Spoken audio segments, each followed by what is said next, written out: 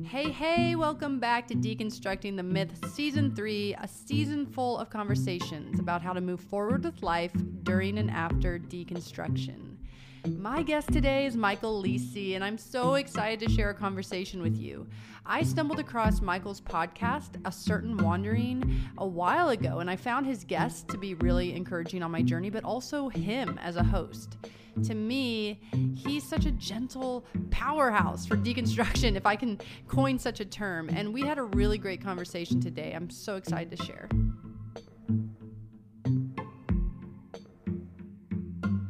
Well, Michael, I am so excited that you're here today. It's kind of crazy for me because like a few months ago, when was it? I listed your podcast as one that I found super helpful for people in deconstruction. And then you reached out and had me as a guest, and I was like, could I have you as a guest then? Because this is super cool. So thanks so much. For our listeners, you are the creator and host of A Certain Wandering podcast. You're a spiritual director, counselor, mentor, life coach, companion, and we will definitely be telling people where to find you in our show notes and at the end of this episode if they want to reach out and even work with you. So thanks so much for being here. It's really exciting to have you. I was wondering if, as we start, I've actually been like dying to ask you online and even when we did my interview about your story. And I thought I'm going to wait till our interview because then it will be my real reactions, truly hearing your story. I think I have heard bits and pieces of it throughout your podcast. But could you just kind of introduce yourself, to our listeners and tell us about your spiritual background, especially, and your journey and where you are currently? Yes. So a lot of my background is steeped in very strange and very evangelical, Pentecostal, sort of reformed like traditions. And in all of them have experienced, I would say, unsavory or spiritually abusive experiences. And so now that's why I kind of do what I do. But for a lot of good reasons, I think I've always stayed curious, and I'm glad I haven't lost that. But instead of like going way back, because we don't need to go all the way back to when I was born, like Dwight does in his earliest memory from The Office. Yes. But I grew up with nominally believing parents. Like they provided for us a really safe, happy environment. Faith was in no way like a focal point. I feel like I talked to a lot of people who like church was the thing, we're there every Wednesday, we're there every Sunday. Yeah. For us, that really didn't happen until I was in high school. And that's because I wanted to be there. And it was at I wouldn't say hyper charismatic, but I would say charismatic Assemblies of God Church. I don't know if you have any familiarity with them. I know of them. I don't know many people within them, though. So cool. Yeah. So very Holy Spirit focused. You have to be baptized a second time after you've been saved. High emotionalism. And so it was both a blessing and a curse as a really emotional high school teenager to be in an environment like that. Because from an early age, I think I was really desperate for some form of deep emotional connection and like significance and meaning. And although I would never have called it that when I was that little, that's what I wanted. And this environment was absolutely that. Like the more you were responding to the Spirit, the better. But that's a really bad recipe for reality because that just doesn't seem to be how reality works. And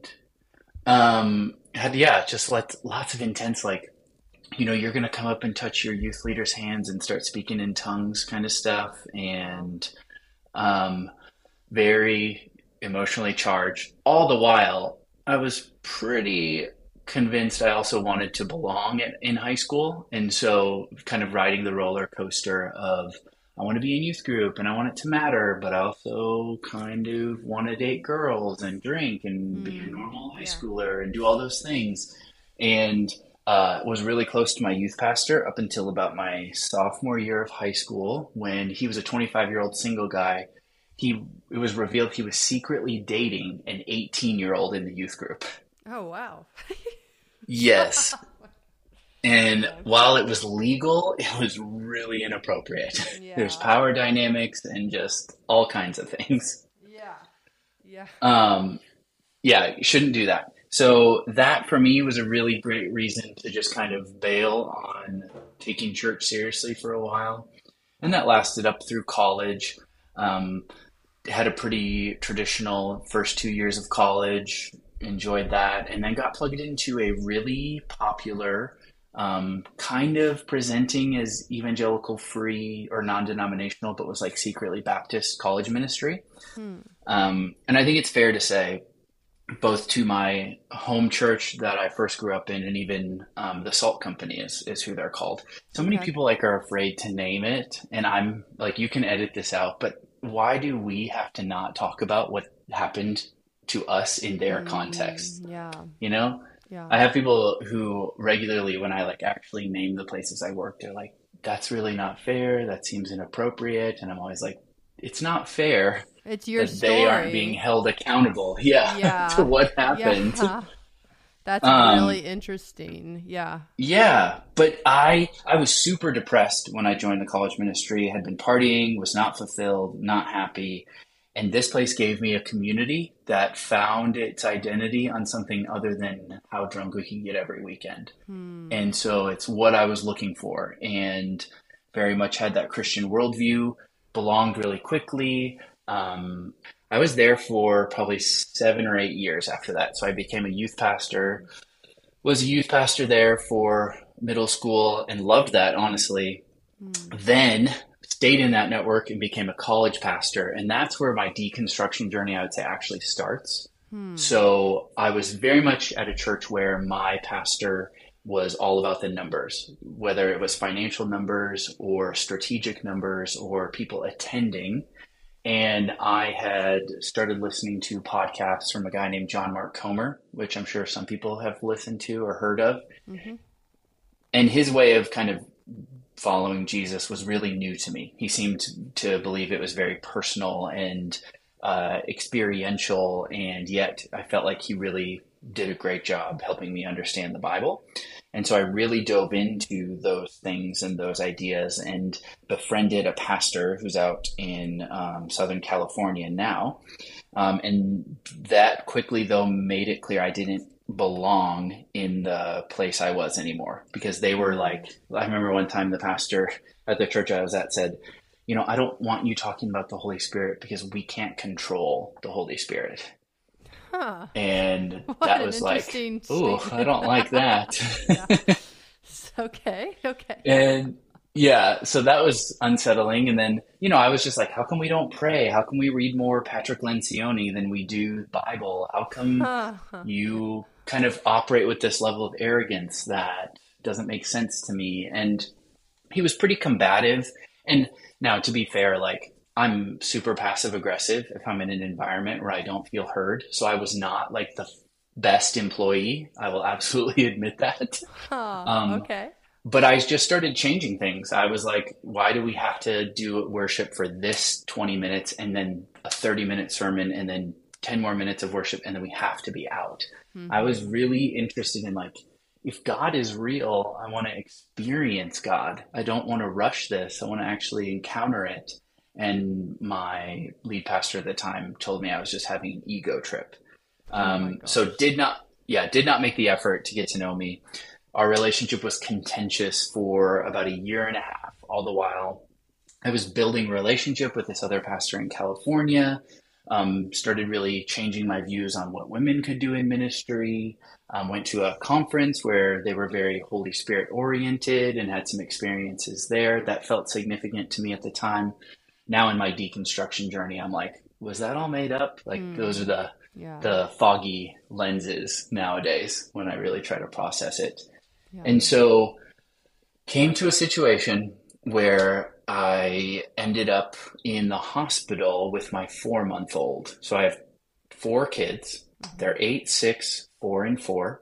And my boys are twins. And Okay. when one of my sons was 4 months old, we realized his head was much bigger than his brothers. So, Mm. one, thank goodness he had a literal copy for us to compare it Yeah. to. Yeah. That is helpful. Um, but had one of those, like, this might be triggering for some people who listen, but I had one of those really intense moments where like 8 doctors come in the room and tell you Mm, like something's really wrong. You may live in this hospital for months and months, and we don't know what's about to happen. wow. Um, so he had been vacuumed out when he was born because he was just being stubborn and not coming out. And Hmm. they just didn't catch that what had happened is something called a subdural hematoma. Okay. So that's where blood pools between your brain and your skull. Oh my gosh. Okay. And yeah. And so when that happens, you end up not being able to filter brain fluid out of your head as easily. And so that's what had happened is his head was basically clogged. It was too big and it was growing too fast because of all the fluid. Wow. That's Well, terrifying. yeah, 6 terrible days in the hospital where like this lead pastor I was working for at the time called and was like, "Well, I didn't expect this news." That was the first thing he says. Uh, Instead of like, "Oh my God, I'm so sorry." It was like, "I didn't expect this." And then a few days later, he was like, "Well, I'm still anticipating you being at work in probably the next week or two." what? And so just yeah. What? Yeah, like literally said, well, other people have had to make this work, so I'm not going to give you any leeway or like flexibility here. Oh my gosh. What in the world? That's terrible. Okay. Yeah. Yeah, we would have to do a whole separate podcast just to talk about this network. I might have to just do an episode on mine of just that network in general. Yeah. Yeah. Um, Wow. so on day 6 of our hospital stay, we went home and we weren't supposed to. Like it was a miracle. That's the only word I have for it because they did 2 brain surgeries. The fluid cleared itself up, and the doctor came in and was like, "I don't know if you know anyone upstairs, but for some reason, your son's head has responded on its own phenomenally to our procedures, and I get to Wow. discharge you today." That's wild. Okay. Yes. So it was Yeah. this amazing, euphoric, like, we're leaving, we get to go home. I took the day off the day after that and got chastised for it. Was told, Oh "Hey, my kickoff is gosh. coming soon, and like, I'm going to give you this one day." But he, like, literally called me the day I took off at 5 p.m. and was like, "I'm just making very sure that you'll be in the office tomorrow because you have things to do." Oh my gosh. And What I was like, in the "Yep." world? Ended up in his office the next morning with him telling me, "You being in the hospital made me realize that over the last few months, I essentially gave up on you as a friend and as an employee. And I really think I just need to give you what you want. And I need you to either commit to really doing things my way, or I think it's time for you to leave." Wow. Wow. And yeah, and I obviously pushed back. We don't want to get in the weeds too much on that one, but ended up having a pretty big fight with him and with my wife, her and I with him. He said some really gnarly things. A week and a half later, we had a 6 month severance and didn't work there anymore. Wow. And they send out a church-wide email that said Michael and the leadership had irreconcilable differences, and that's all they did. Hmm. And they like didn't tell the college kids why I was gone. They didn't really share the details. It was just a mess. Um, Wow. but like I've mentioned, we had that relationship with that pastor in California. And so we continued to talk and decided to become church planting residents and move out there. Hmm. So we moved out there 6 weeks before COVID hit and shut everything down. Oh wow. So in some ways, it was like a beautiful, like ridiculously privileged place to be in lockdown, Hmm. because it had the beach and all these beautiful national parks and things like that. And there was I've never been a part of a small group community that my wife and I led that was closer or felt more honest and real. Like it was really like something I still think about today. I'm like, wow. Because we had a same sex couple, we had people in their 60s, we had a couple who was in their 30s, we had younger kids who were like 19 and 20. It was just Hmm. this beautiful conglomeration of people and gender and race and sexuality. And I was like, I think this is like church. And that was cool. But the pastor, I would be pretty confident to say, was either incredibly wounded and insecure or was narcissistic. And Hmm. so after being there, realized like this church isn't what they kind of told me it was. and not what they presented it to be. And after a few months, started kind of pushing back on some things they were doing and offering my own ideas and trying to help them see that they weren't paying me enough, and got into a couple pretty legitimate arguments with the lead pastor and his wife. And then for like 6 months, I think the lead pastor and I had only 2 conversations after that. And towards the end of that time, they heard wind that I was looking for another job. And then out of nowhere, this magical accusation of gossip occurred. They suspended me for a week, told me I wasn't allowed on their church premise. And 2 days after that, they fired me. What in the world?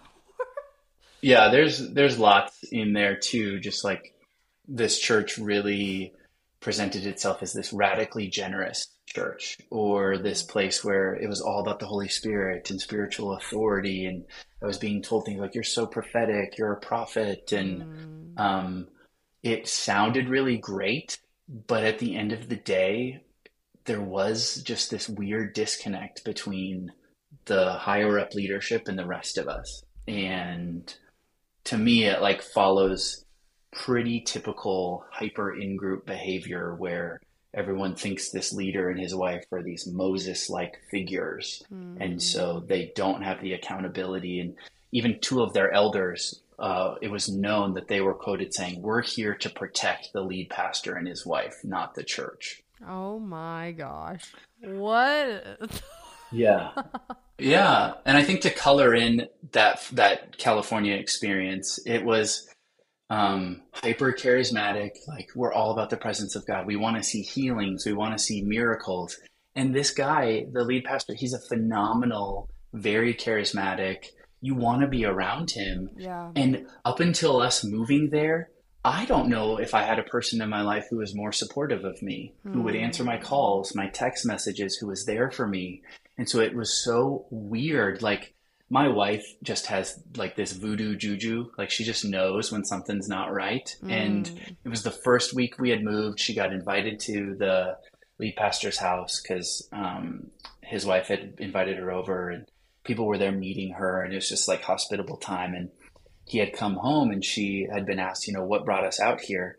And he cut her off in the middle of her telling our story and told it for her with him as the hero. Oh. Yeah. And I just remember, like, when we brought up how little they were paying us, we had to end up on a meeting where we were told, like, you don't know how to have emotionally healthy conversation, and you don't know how to confront leaders well. And like, we were promised that we would get to be put on stage to ask for support. That never happened. We were promised that they would like go out of their way to help us fit and like change our job after we had got there for a while. That never happened. And it was like this, every staff meeting was, let's dream. What ideas do you have? And I would bring what I thought were very practical, very legitimate like ideas.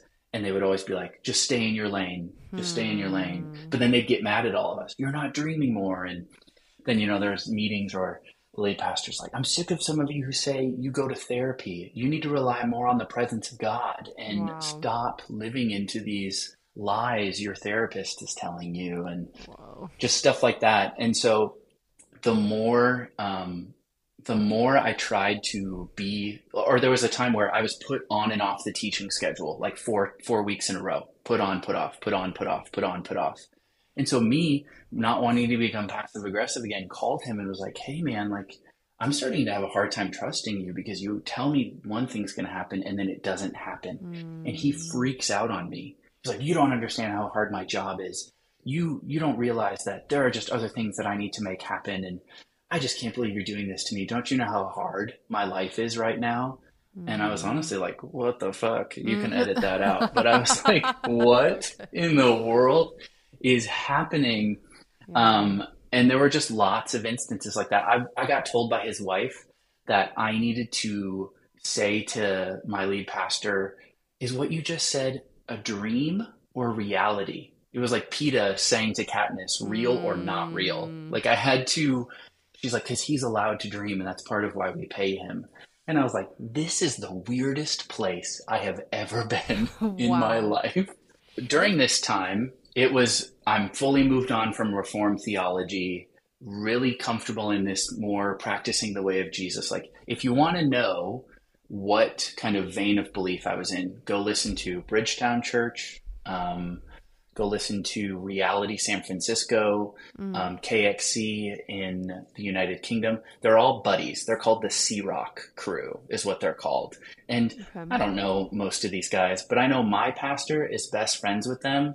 And when I was starting this podcast, so it was in the midst of me not getting paid enough, being told to be creative, started thinking of ways that I could be passionate about what I was doing, but make some extra money. I was like, oh, I could do a podcast and it could offer resources. And I had all these former college students asking for different ways and resources on theological ideas, and they just didn't know where to start. And I was like, maybe I could start a nonprofit that does that. Maybe that would be a great way to do that.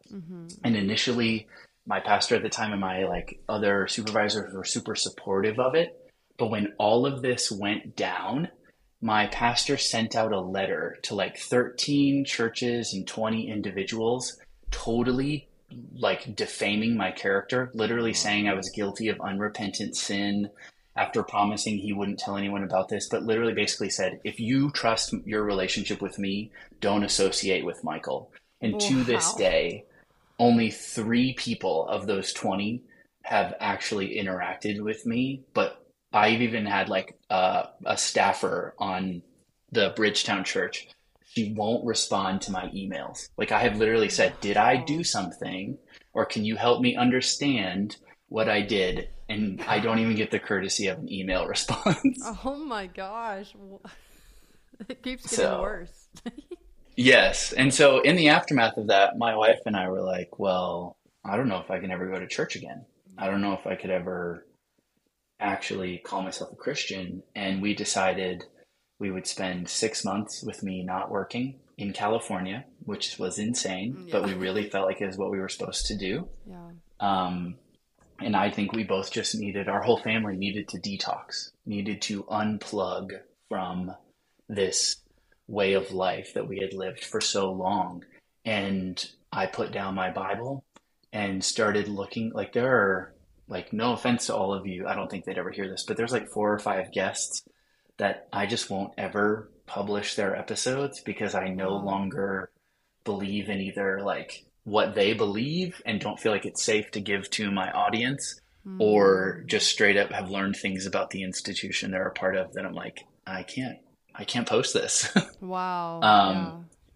So this is where the deconstruction accelerates. So I had left Reformed theology, entered this charismatic stream, spiritual formation stream. Well, now all of it has failed me. And so I was basically like, God, I'm trying to get rid of you and I'm trying to give you up. But I think that if I did that, I wouldn't know what to do. At least at that time, I was like, I think I'm suicidal. I remember being at a park and there was this ledge, and I remember thinking, if I call 911 now and jump, they'll come get my kids before anything bad happens. Oh, wow.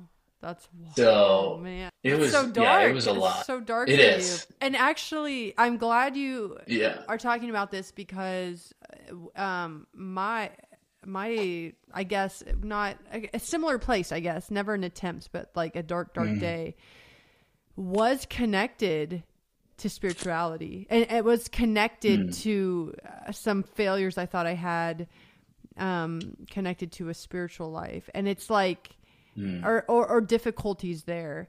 And I don't share that a lot because I tried to share this once with someone who was born an atheist, basically. And I was like, can you imagine the most important relationship of your life, thinking maybe this is a fabrication? So this is a little bit different than your story. Yeah. But he literally couldn't fathom it. He's like, what? He's like, but your family. I was like, no, you don't understand. This existed before I had my family. My parents would have been honored if I would have given my life for this, yada, yada. So I'm very intrigued when I hear of someone who, it sounds like, surrounding these spiritual things gets to that kind of low, because not everyone can understand that. And that Right. is a really Yeah. dark place. But I think once you come through that, that's why you're such a valuable voice for so many people, because you actually get it. Like, you actually Yeah. get it, you know? So anyway, sorry to interject there. I No, haven't that was actually, beautiful. well, I haven't actually heard anyone say something similar. So I'm sorry that happened. I'm so sorry that happened to you. But Yeah. I'm like No. intrigued that it also happened, you know? Yeah, and thankfully, like, my wife and I have a great relationship, and she was fully aware of that and checking in on me and taking That's care so of me. And good. then even my parents, like, I had a cousin who was having a wedding, and they paid to bring me and my oldest daughters out just to spend like 4 or 5 days with them, just because I think they were worried about me and wanted to like look me in the eyes and make sure I wasn't like not eating and taking care of myself. So I had a really great support system, and really hit this moment where I was just like, okay, if God is real, then there has to be a good answer for suffering. And I have to make sense of what happened, because I was getting told, well, we don't need to pay you more. You just need to hold on and believe that this is where God wants you and he's going to provide for you. Yeah. Or I was being told, like, you have this anointing on your life and God's going to double your finances and he's going to do these things for you. And it just wasn't happening. And I was sitting there watching these people that I now think are manipulative and abusive and don't know it, which I think makes it worse. Like, in all of these instances, a majority of the time, I don't think these people think they're being abusive, and I don't think they're trying to be. But that's what, to me, is what is so dangerous about the modern American pastor, is the system is seeped. It's the soil, you know, like the nutrients in the soil of these churches, regardless of denomination, breeds narcissism, delusion, a separation from what your life is actually like and the person you're giving these ridiculous prophecies to. And, you know, no shame. I've told strangers things that I shouldn't know, and I still can't explain why I knew it, you know? So Yeah. I'm not trying to totally throw the baby out with the bathwater, but that's a tangent. So, like, just so bad. So I basically decided I can't let God go. I'm just going to figure out, how am I made and how do we move forward? And I'm just not a stay down person. Like, you can kick me off the horse all you want. For some weird reason, I keep getting back up. And so I was like, okay, I'm going to figure out if I can believe in God and if there's a good framework for me to understand my experience and the experience of others in suffering and spiritual abuse and loving God. Can those two things exist, and how do I make that happen? And so at the same time, decided to go to school. Actually, one morning my wife walked out and was like, you need to go back to school, and I think you should become a therapist. Wow. And she had this like steel look in her eyes. And every once in a while, like I told you, she has just these like intense intuitive moments. And a week later, I had been accepted to grad school, and 3 weeks later, I was starting classes. Wow. And we moved out to Oklahoma City, where we are now. And I was just an intern at a clinic, answering phones, doing my thing. And that summer, I just started to listen to a million podcasts, devour every book I could get my hands on. And all the while, if you follow the podcast, you can see the guests start to change. It almost to the month follows my seasons of exploration. And I'm essentially inviting people, especially after the first 10 or 15 episodes, to go on the journey I went on to decide whether or not I could still hold some kind of faith, and if I called it Christian or not. That is so interesting. This is so interesting because I have came at it backwards. So when I first listened, I think I listened to Bree Stoner first, and then, you know, Brian McLaren, and I was like, yeah. And I was like, man, he's getting such good guests. I was like, what in the world? And then after we connected, I went back, I was going back in the archives because I was listening, you know, I'd listened to a lot of the more recent ones, and I was like, this tone is changing. Yeah. And I was like, I figured it out. I was like, oh, because you weren't necessarily deconstructing at the same level at all back here. It was like very interesting. No. And it's interesting to listen to. It is very clear. Yeah. Yeah. I just found it fascinating. Like, I know some people say, stay on brand or whatever, but I was like, ooh, this is something neat. It's like a time capsule. So it's really interesting. Yeah. Yeah, it is. And I think I have to disassociate when I hear my own voice just to get through editing. So I don't know if I Oh, can go no. back and Really? listen to some of them. That I'm being dramatic. I Okay. tend to be dramatic. But I really was like, I'm gonna leave it. And the part of me, like, just totally honest, I was like, crap, if some people listen to the first 10, this is gonna sound bad. I want to say I'm not proud of those. No, I am. Those aren't Yeah. an accurate picture of what I think the podcast has become. And Yeah. so I was really nervous that they'd listen to a few of those early ones and be like, this isn't the podcast for me. But I wanted it to kind of stay there and exist that way because as I have gone back and even seen the progression, it almost feels like they're going deeper into the pool. They start in the 3 feet, then go to Yeah. 4, then 5, and now we're very much in the deep end, I think, on a lot of things. Yeah. Yeah.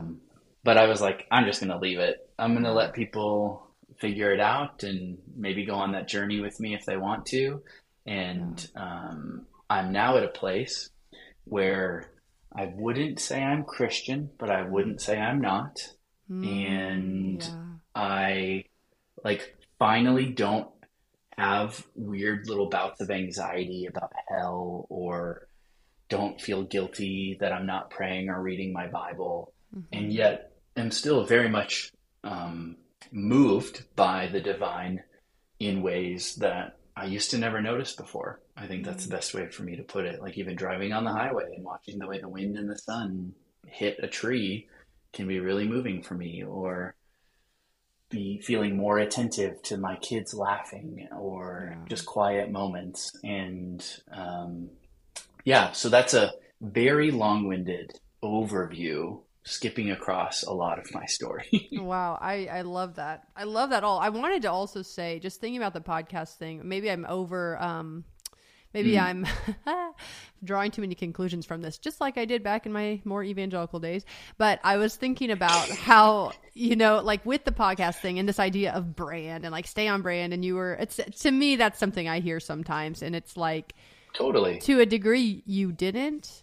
And the thing is, our churches, our spiritual communities in evangelicalism truly are, without knowing it, so conscious of brand in the sense of staying within their theology, in a sense, or staying within the way we talk, the way we speak, the way we think about all things. And I think the thing that your podcast brings is nuance. And that is something people are starving for, because there is not space for that the way things are structured now with how we truly brand Christianity or brand spirituality. And I think we're going to actually see more things that are vulnerable and open and honest like yours, and saying like, this was me then. No disclaimer posted. If you want to know where I'm at now, you are actually going to have to listen to other episodes. Because I think so often we can't do that. I don't know if that's an American thing or a human thing, but I'm really fascinated with it. And I'm really glad you left your episodes, because I think Thanks. it's very, it's actually kind of courageous. Like I've deleted, I don't know, not on this page, but there's been things in the past on other pages that I've had to delete or have thought about. And it's just like, why can't we just say that was then? I believed that then, Yeah. And I kind of think some of it's our evangelical idea of like, we have to get this right because souls are at stake. Do you think that might be some of it? Some of the conditioning? Oh, for sure. And it's funny to me when Christians get upset about cancel culture, because I think they invented it. Like, no one is faster to cancel someone than a Christian to cancel their own like church family member. One of the things I do now is I'm an advocate and mentor to people who've been through spiritual abuse. And like on Facebook, I'm very explicit and pointed about my old network. And that gets a lot of people upset, but it's helped a lot of people come out of the woodwork and find healing. And get them plugged into therapy and things like that, which I'm really proud of. And like, it's Yeah. very humbling. Yeah. But all of those people were radically canceled and kicked out. And I think too, I've had this client in the past who is 19 and she's wiser than 10 million people twice her age. And she just was telling me, she's like, I'm so sick of sermons that keep trying to rip my spirituality out of my reality. And I want people to talk to me in a way that my expression of faith is not consumer oriented and not compartmentalized. And that to me is like what we keep doing. Like we keep creating spaces for the compartmentalization of faith. And so people don't live these integrated lives. And even as a therapist and counselor, like integration is the key. My whole job with anyone I'm sitting across is to help them see how their whole story can connect and is trying to give them meaning and ways that they can give it meaning that's better than maybe what they inherited. Yeah. And so integration is super important. And I just don't think a lot of churches are set up to actually create integrated people, because what they do and how they offer it is still the same way McDonald's offers a Happy Meal. Oh my gosh, yeah. That's such a good analogy. Gosh. Yeah, that is so thought-provoking, honestly. Wow.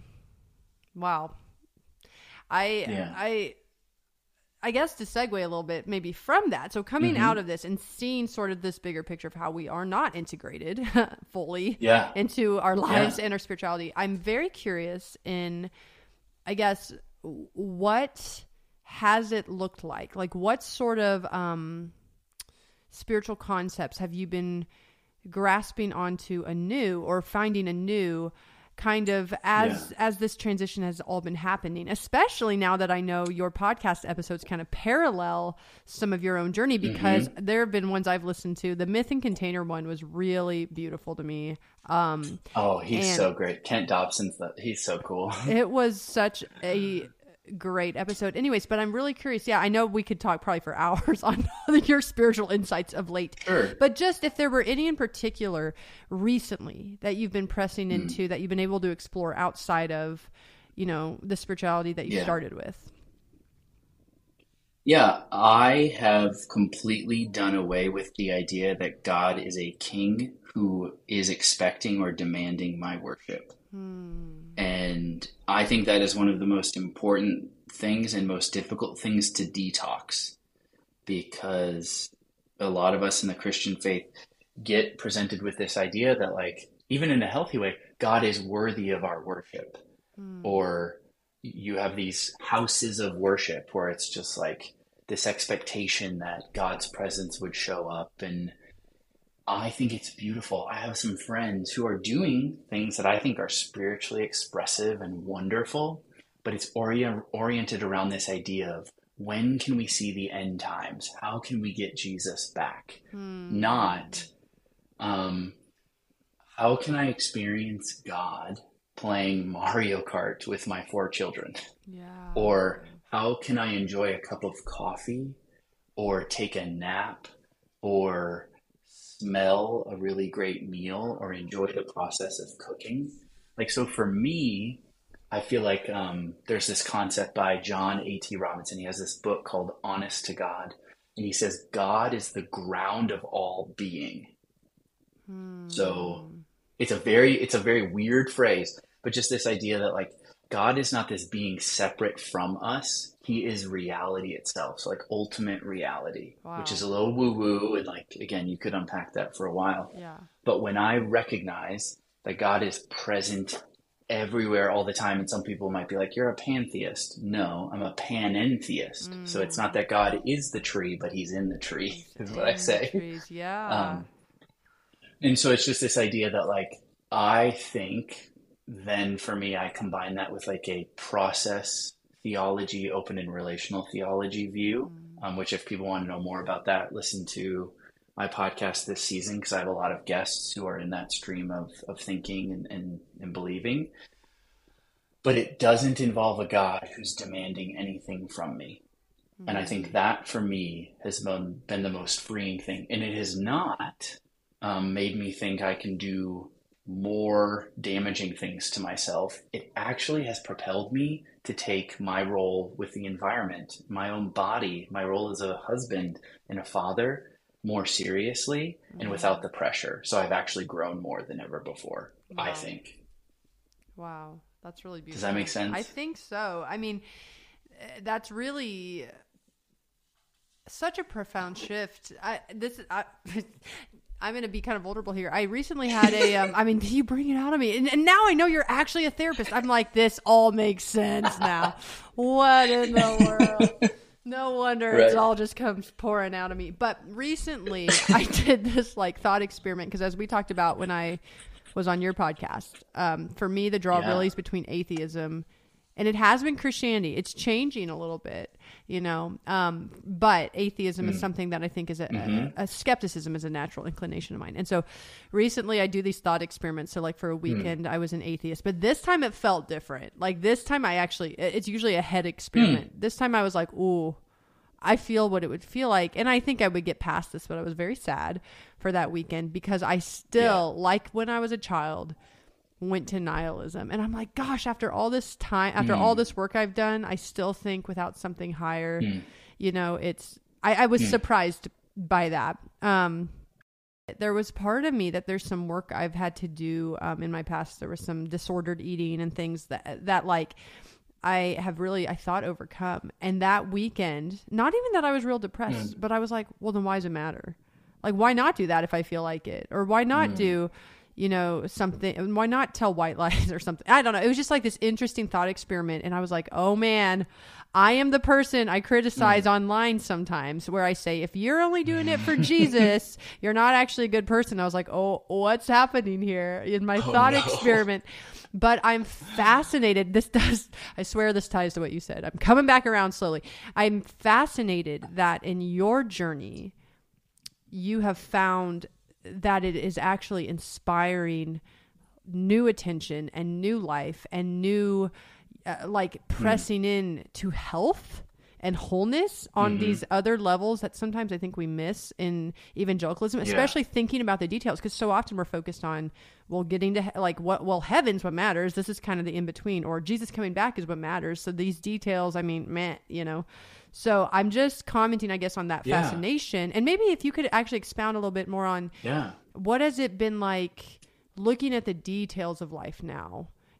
I don't know. Just tell us a little bit more about that. I'm really interested in that. So for me, I don't feel the pressure to have the right answer. And so to some degree, whether or not hell is real, actually, to me, I've discovered a God who is so much more full of love that the fear of hell shouldn't be a part of the equation and isn't part of the equation. Yes. Now, will I have a low moment or an existential day and go back there? Totally. I totally will have those moments. They're not over. But I guess I am more interested in actually living right now than talking about these ideas of what God might be like. And the ideas around open and relational and process theology have just really helped me because they just promote a God who isn't in total control. I don't believe in an omnipotent God and that wigs people out, but it actually allows me to sit with some people that I do across from them, hear these horrible stories and not go, God, you're really fucked up. I can't believe you're allowing this. What kind of a dad would allow this? We would call DHS and put them in jail, but because it's God, we go, oh, it's just a mystery. I'm just not content with that anymore.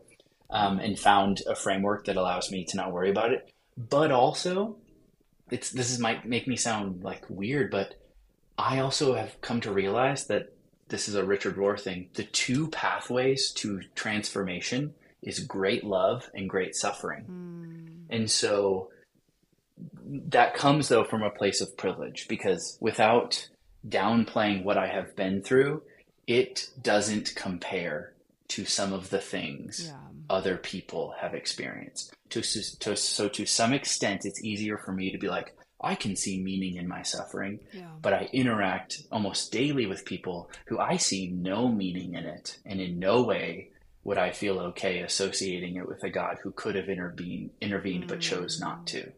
Yeah. So like those things I have answers for. I think that's a long-winded way for me to say that, which then allows me to really rest. And like I was panicking, what am I going to teach my 4 kids? How can I introduce a spirituality to them? And I'm like, you know what? When my daughter turns 11 here in 3 years, then we're going to start talking to her more about it. Right now, she knows that God exists and that God loves her. And that's all she needs to know. She's not memorizing Bible verses. I'm not telling her Bible stories. My 6-year-old does tell her little brothers that there's no such thing as the devil, which is really funny. So we have told them that. Okay. We've told them that the ego exists. Yeah. Like, so there's little things like that we've done, but like, I don't feel that pressure anymore because what I think is going to help them more is my being present to them as much as I possibly can be.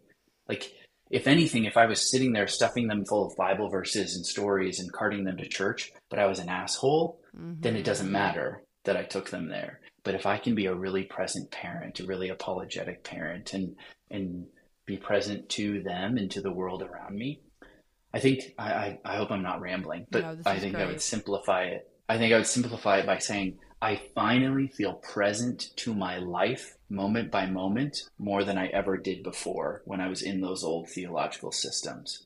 Because in the Reformed theology and even that environment, it was all about getting more college students and, you know, preaching the gospel and this pressure to evangelize. And then in the charismatic environment, for me, it was you need to keep prophesying and you're waiting on God to fulfill this and to do that. And someone spoke that over you and you're significant if you're experiencing the Spirit.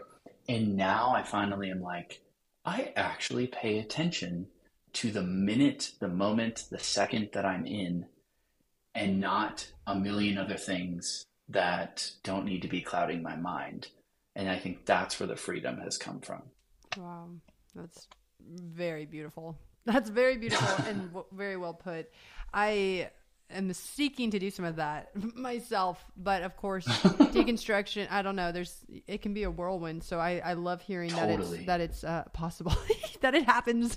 So that's super encouraging. I'm also really curious. You had said something about not having to have an omnipotent God anymore. And so of course, for my flair, I like to, I have some of these scholarly sort of debates not really debates, but discussions in my DMs. And someone, was like, well, I need to see evidence for God if I was going to believe. And then of course they're like, well, we'd have to see about these attributes of God. And so anyway, we're going over the omnis, omnipotent, omnibenevolent, all that. But I'm really curious if you feel comfortable sharing, because I actually don't know if it's helpful to define these things in your case. You'll have to tell me. But if you feel comfortable doing it, what do you think are the characteristics of God now? The defining characteristics? Or do you not know and not mind not knowing? I don't know. There's many ways you can answer this. So I would say that I think that there's a universal Christ. So if I could hit a button and have everyone I talk to suddenly have read that book, that's like a great starting point for me. Just this idea that like by Richard Rohr, right? The universal Christ. Yes. Yep. And so it's just this idea that like we live in a Christ-soaked world. That's what Richard says. So like Christ is in all things, as the Bible says, for my very biblical friends. And it's this idea that there is a woman right now in some remote jungle trying to help a village conquer a flu that it didn't have the supplies for. She has never opened a Bible, and she has never and will never worship Jesus, but she is living the Christ life.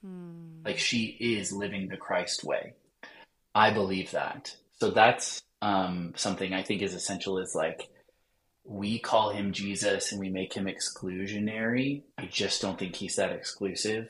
And I think a lot of people who are pretty sure they're getting into heaven are going to get there and be really pissed at who else was invited. So that's one thing that I think. I think that it's this idea called essential kenosis. So like the essential attribute of God. I don't think it's power. I think it's love. Mm. And that I think is the big change for me is like God is like water. And while we like to make lots of cracks in the pavement, he's always soaking into them to try to bring a little flower from that crack through those pieces of soil. So it's this idea that like he's always moving in love towards flourishing, trying to bring about everyone and all things ultimate good. But he can't just force it to happen. He needs human partners to participate with him. That's so interesting. Or them, you could say that. And at the same time, to be honest, Liz, sometimes I go, I don't even think God's a Christian, and I think we all have it wrong. Mm-hmm. And so for me, I've just decided to go like, I want to be really open-handed with this. And things that I do find to be true are love and loving other people never feels bad. Mm-hmm. And being honest and kind and being present and aware, being emotionally regulated, being a good listener. These are all things that I think Jesus demonstrated well, and you could argue are part of the Christian faith and the Buddhist faith and the Muslim faith and the Hindu faith. Like there's this, what they call the old tradition, or I'm forgetting the name of it, but it's this idea that there are certain tenets that you can find in every stream of religion that all actually meet in the same river. And I'm not saying it's like Jesus and Muhammad were the same guy, that kind of a thing. I don't even care about that debate. Yeah. What I'm saying is there are these threads that have been present in human history through myth, story, religion, that you can find in all of them. And I would say I look for those and I hold to those because I think those are like God showing up and trying to reveal itself to us in those different ways and places. Yeah, that's really beautiful. It's really interesting to hear you also talk about when you said, I wouldn't say I'm a Christian. I also wouldn't say I'm not a Christian because I feel like in a sense, my experiences have been in this framework. You'll have to tell me if you're like this at all. So my experiences, most powerful, truly, I would say most powerful life experiences have been in the Christian framework connected to the Christian idea of God. And yet I am aware people are having these in other traditions outside of this understanding. And so it's this idea, it's almost like I can't not say that wasn't meaningful or real even at this point for me. And yet I guess it's the open-handed thing, like you said. Maybe this is one window into, looking into the house or something. I don't know. It's just, it's so interesting. And so I wanted to talk, I guess this just occurred to me, but kind of like peace. I want to talk about your peace of mind as we're finishing up here. And maybe once again, Enneagram nerds, I guess that's a 9 thing, right? You're supposed to be all the peaceful one. You got a little fire in you, but, I'm a self-preserving 9 all the way. A stranger. My wife and I 2 years ago were at an all-inclusive resort, hanging out in Mexico, living our best life. And this lady was kind of watching us. And then we sparked up a conversation with her in about 5 minutes. And she goes, I'm so sorry, but I'm an Enneagram coach. And I just have to look at you and say, I think you're a self-preserving Enneagram 9. Oh, wow. I just looked at her like, how dare you? She pegged so, peace of mind all the way. Peace. 100%. So, but it's really interesting to hear about how disrupted your peace was. Interesting is probably the wrong word, but it is intriguing to me to hear, it was so disrupted. And I want, peace is something I hear a lot of people in deconstruction. Really, they lose it for a while. And that is one of the hardest things is to lose your peace because our peace has hinged so much on this relationship with Christ that we thought we had, which hinged on what we thought we knew about Christ. Yeah. And so I just wondered if you had any comments on how your relationship with peace has changed over these last few years. Just any comments on that about peace, because I just feel like for my community, that's something people ache for and it can be hard to find. Yeah. I would say that I really just started to experience it over the last month and a half. Oh, wow. Okay. That for the last, I would say, 1.5 to 2 years, I was daily not with peace. I was having moments of frustration, confusion, fear about hell, fear if I had gotten all this wrong, fear, concern, worry, anxiety, questioning this, questioning that, desperately looking for an answer in scripture, needing to know how to even understand scripture. Like then sitting across from people and hearing these intense stories of suffering, not really having a good answer, not seeing a way to help them find meaning at first, and walking home like in tears, existential crisising, trying to figure it out, feeling depressed. Wow. And so I think what I would say, I use a lot of metaphors, is we have this tendency to want answers and certainty.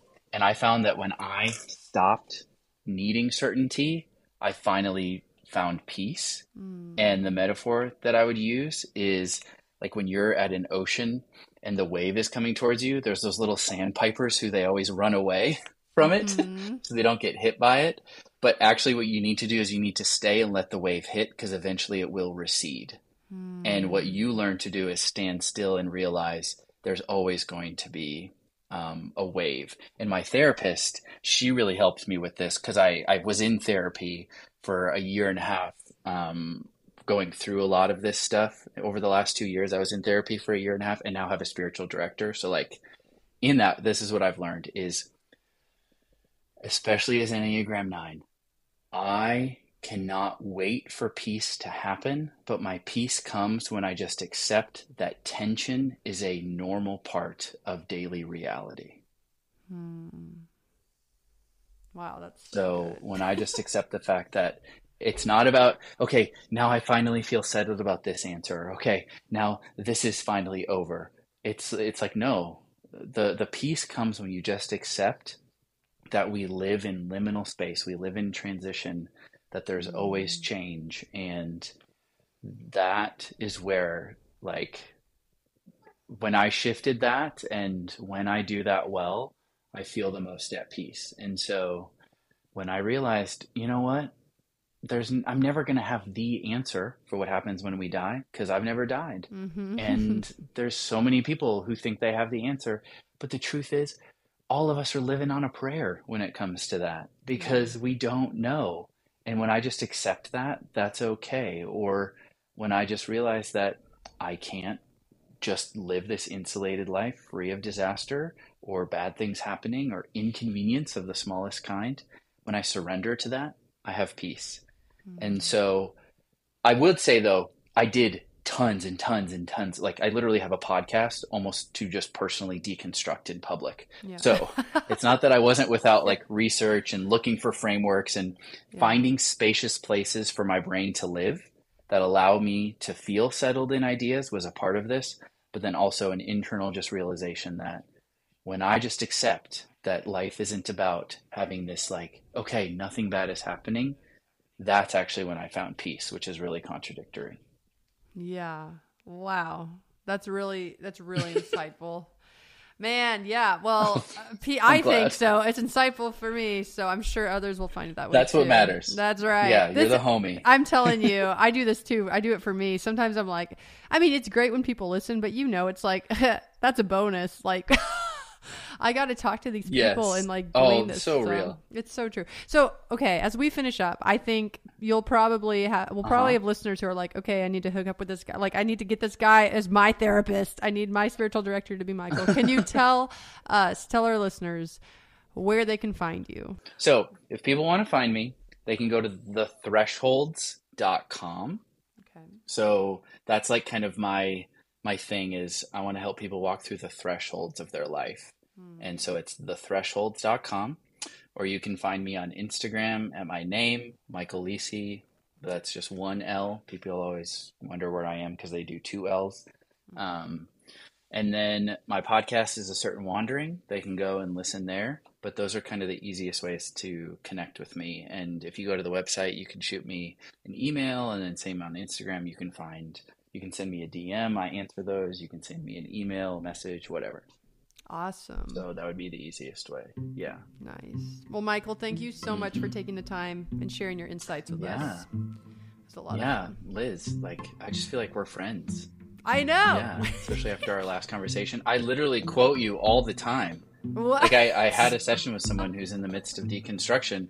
That quote where you said, "This is the most honest mistake of my life if I'm doing this," Yeah. that gives me so much comfort. And I say it to people all the time. Like, you are just earnestly trying to figure this out. What kind of a God wouldn't say, "Hey, you missed it a little bit, so just come home"?